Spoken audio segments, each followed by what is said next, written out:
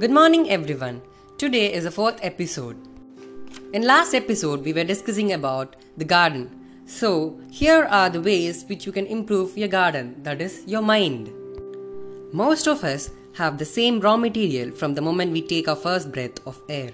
What separates those people who achieve more than others or those who are happier than others is the way they use and refine these raw materials. When you dedicate yourself to transforming your inner world, your life quickly shifts from the ordinary into the extraordinary.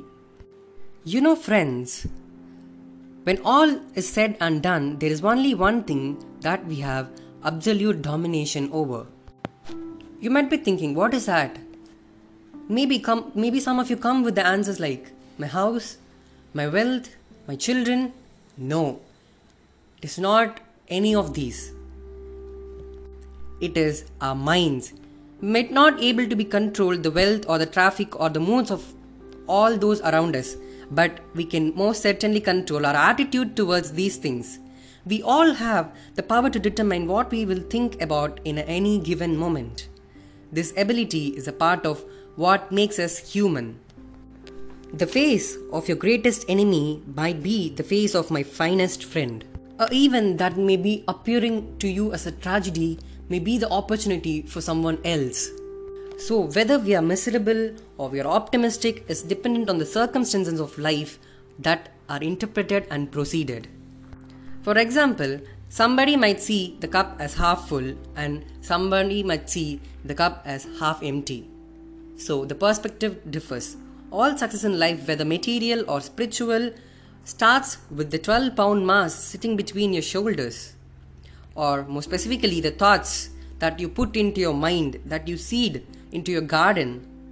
Your outer world reflects the state of your inner world. You know, we all spend more time on the outer world rather than our inner world.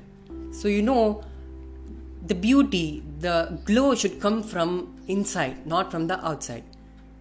In every dark circumstances, you will see a bright side if you have the courage to look at it. You know something, we come across a lot of negative words like mistakes. Mistakes, there are no mistakes in our life, there are only lessons.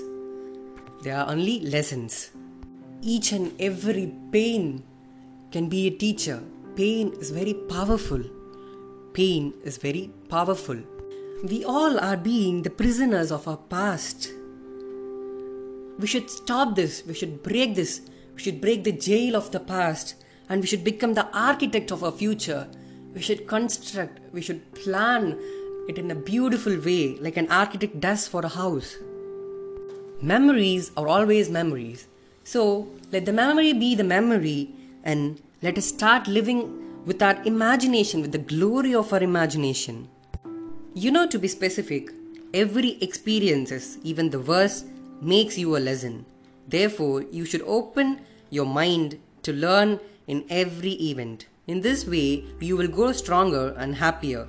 You will become more humble.